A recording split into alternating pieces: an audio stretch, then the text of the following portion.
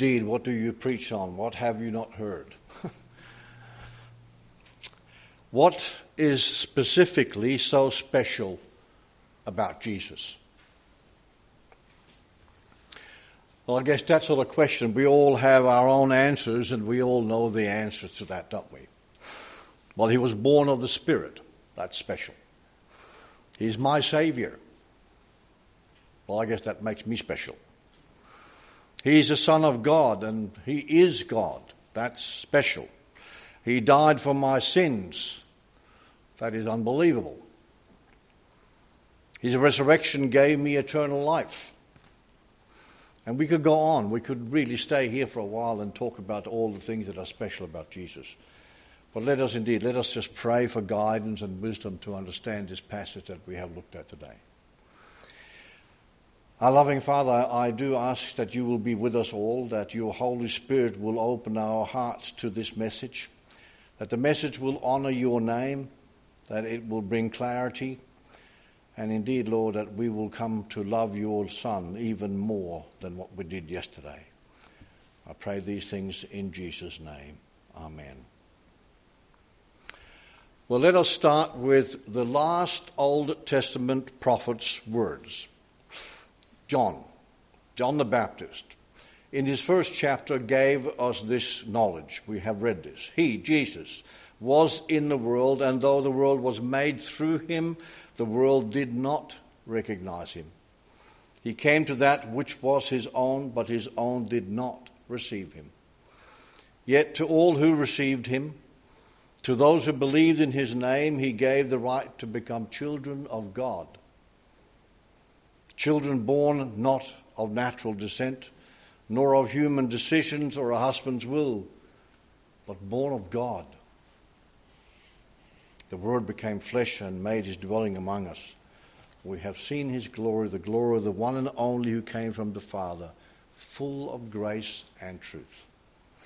John speaks, of course, of the incarnation of the Son of God and the early problems that was facing Jesus, as you hear. John's sole purpose in life was to live and to introduce Jesus to the world. He was not like the prophets of old, prophesying of the future arrival of a promised Messiah sometime. No, he was actually introducing the Messiah in person. And he was introducing him to the people living at that time in Jerusalem.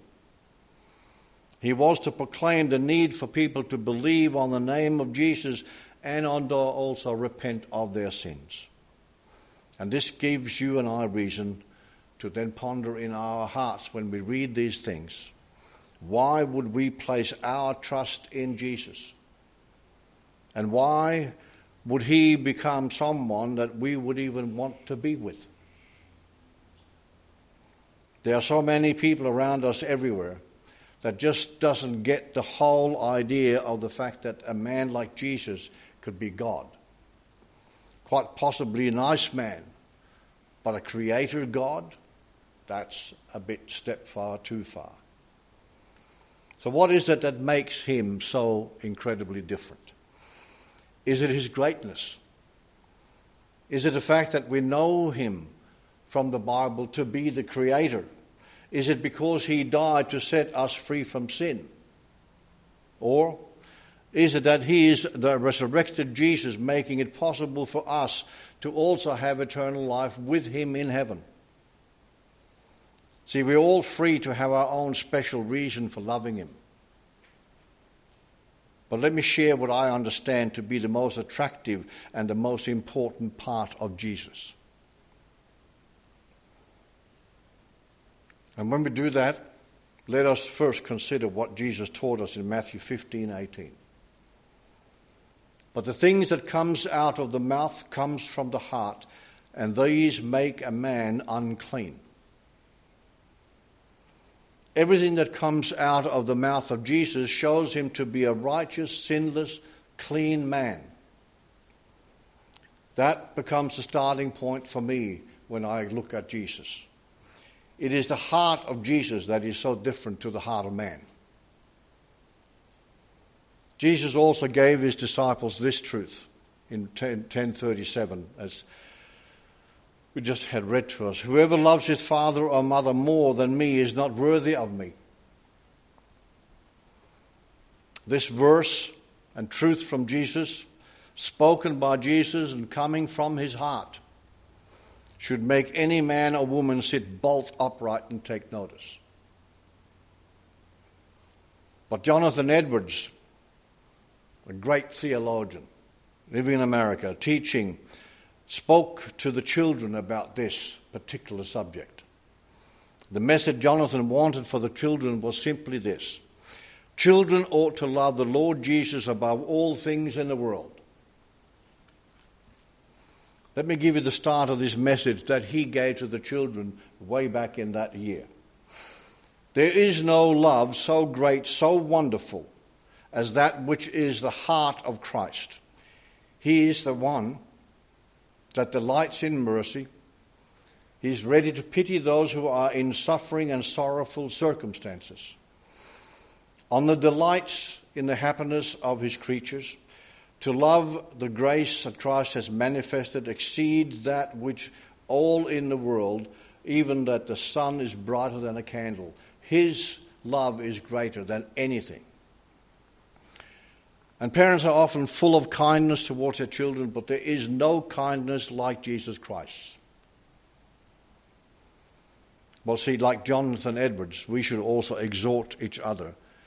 We certainly should exhort our children to love Jesus more than everything else the world has to offer, that of the loving heart of Christ. When you and I take the time to really ponder the heart of Christ, we will soon enough come to realize the beauty or loveliness of his gracious heart. There is no love so great and so wonderful as that which is in the heart of Christ. Once we get that point and we understand really the depth of that message, we're also much closer to understand why he is also all attractive to you and I. As people were drawn to beauty, we generally are. We like beautiful things. But this is light of spiritual beauty that we get from this. Then all other beauty just becomes a shadow of it. And when we read in Colossians 1:19 that for God was pleased to have all his fullness dwell in him, the Son, we will then arrive at the inescapable conclusion that everything that is lovely in God is in Christ. For he's a man as well as a God, and he is the holiest, the meekest, the most humble, and in every way the most excellent man that ever was. And if in doubt, we can read Matthew 11:29. Take my yoke upon you and learn from me, for I am gentle and humble in heart, and you will find rest for your souls. He loves us deeply.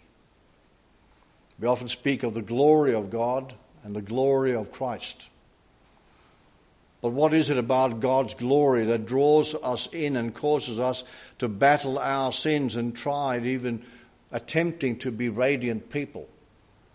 It may be the sheer size of God, or maybe the consideration of the immensity of the universe that he created.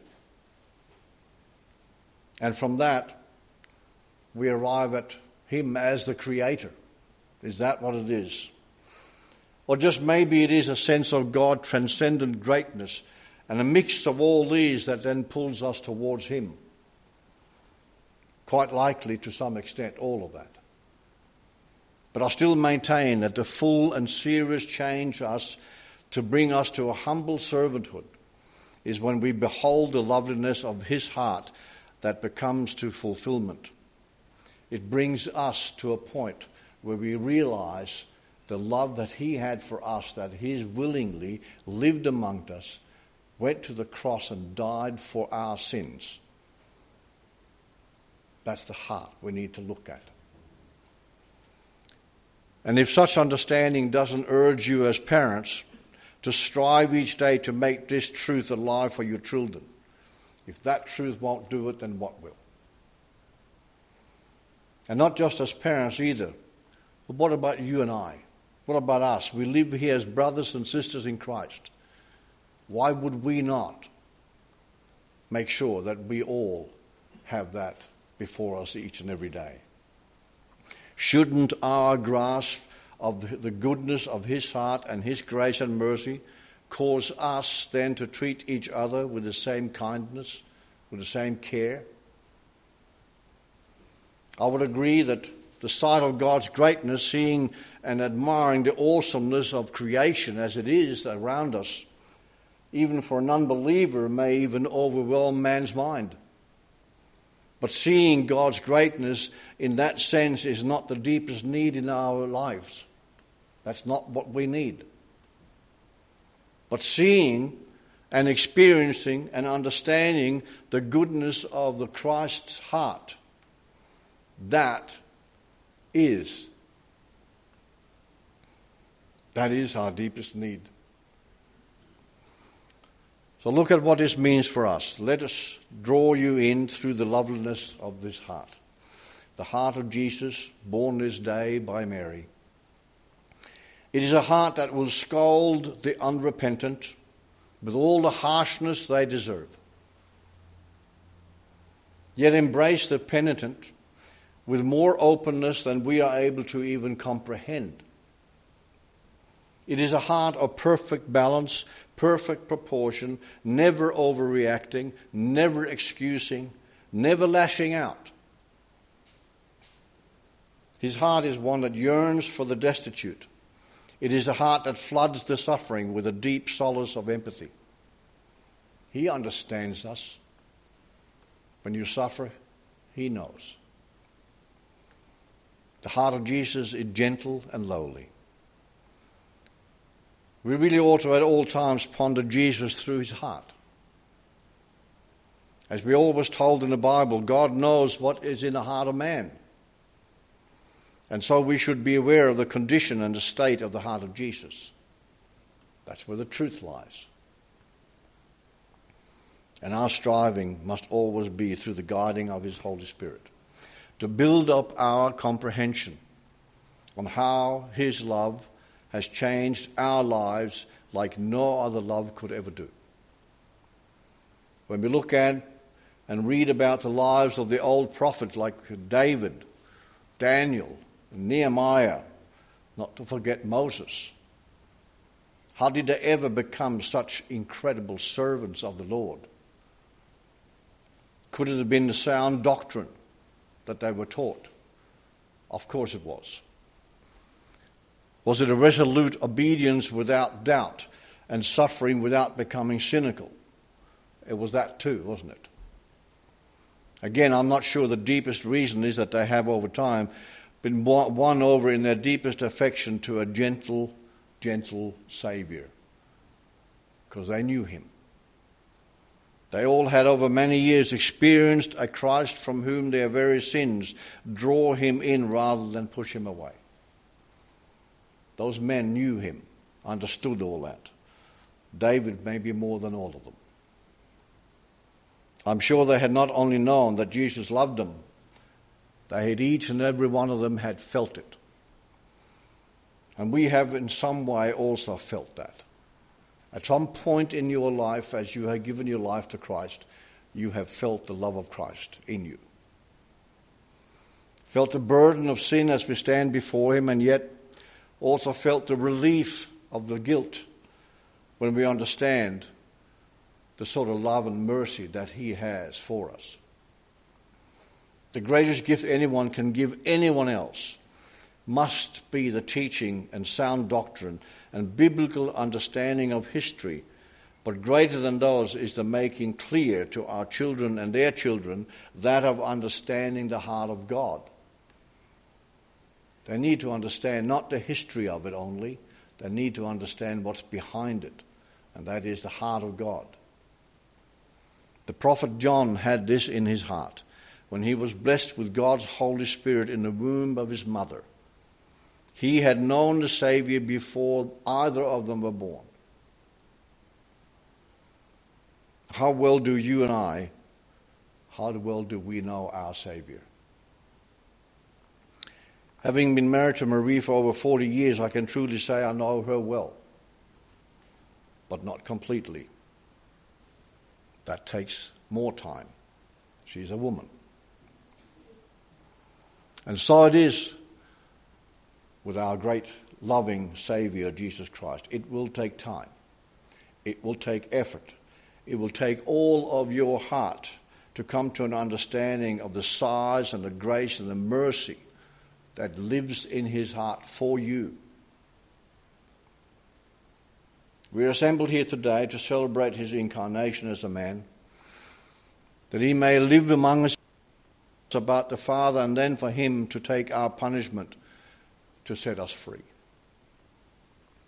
The first incarnation is the most wonderful moment in history.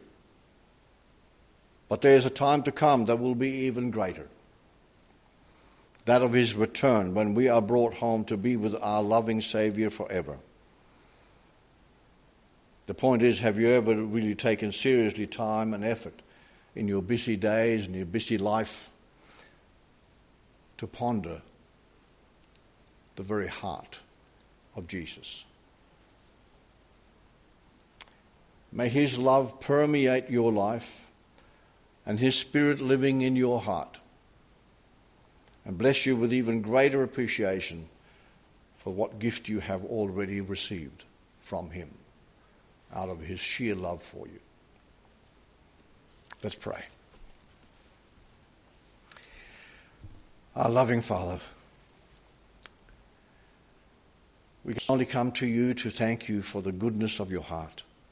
Thank you for all that you do for us, for the forgiveness, the mercy, the grace that you pour out on us constantly, for the time that we can come together as brothers and sisters in Christ, that we can come to worship you. And you keep us safe, Lord. You've given us, at least here, as we are here in Woodford, we are in a part of the world that is safe to worship. It's safe to proclaim that we believe in the Lord Jesus Christ with all our hearts. But we pray for those in other parts of the world, Lord, where that proclamation will place their lives in jeopardy. So we just ask, Lord, that being we are so safe, let us indeed share the gift. Share the gift of life. Share the truth of the story, the birth of your Son, and indeed, Lord, the forgiveness that comes from that. We thank you for all these things on this special day, in the holy name of our Saviour Jesus Christ, our Lord. Amen. We have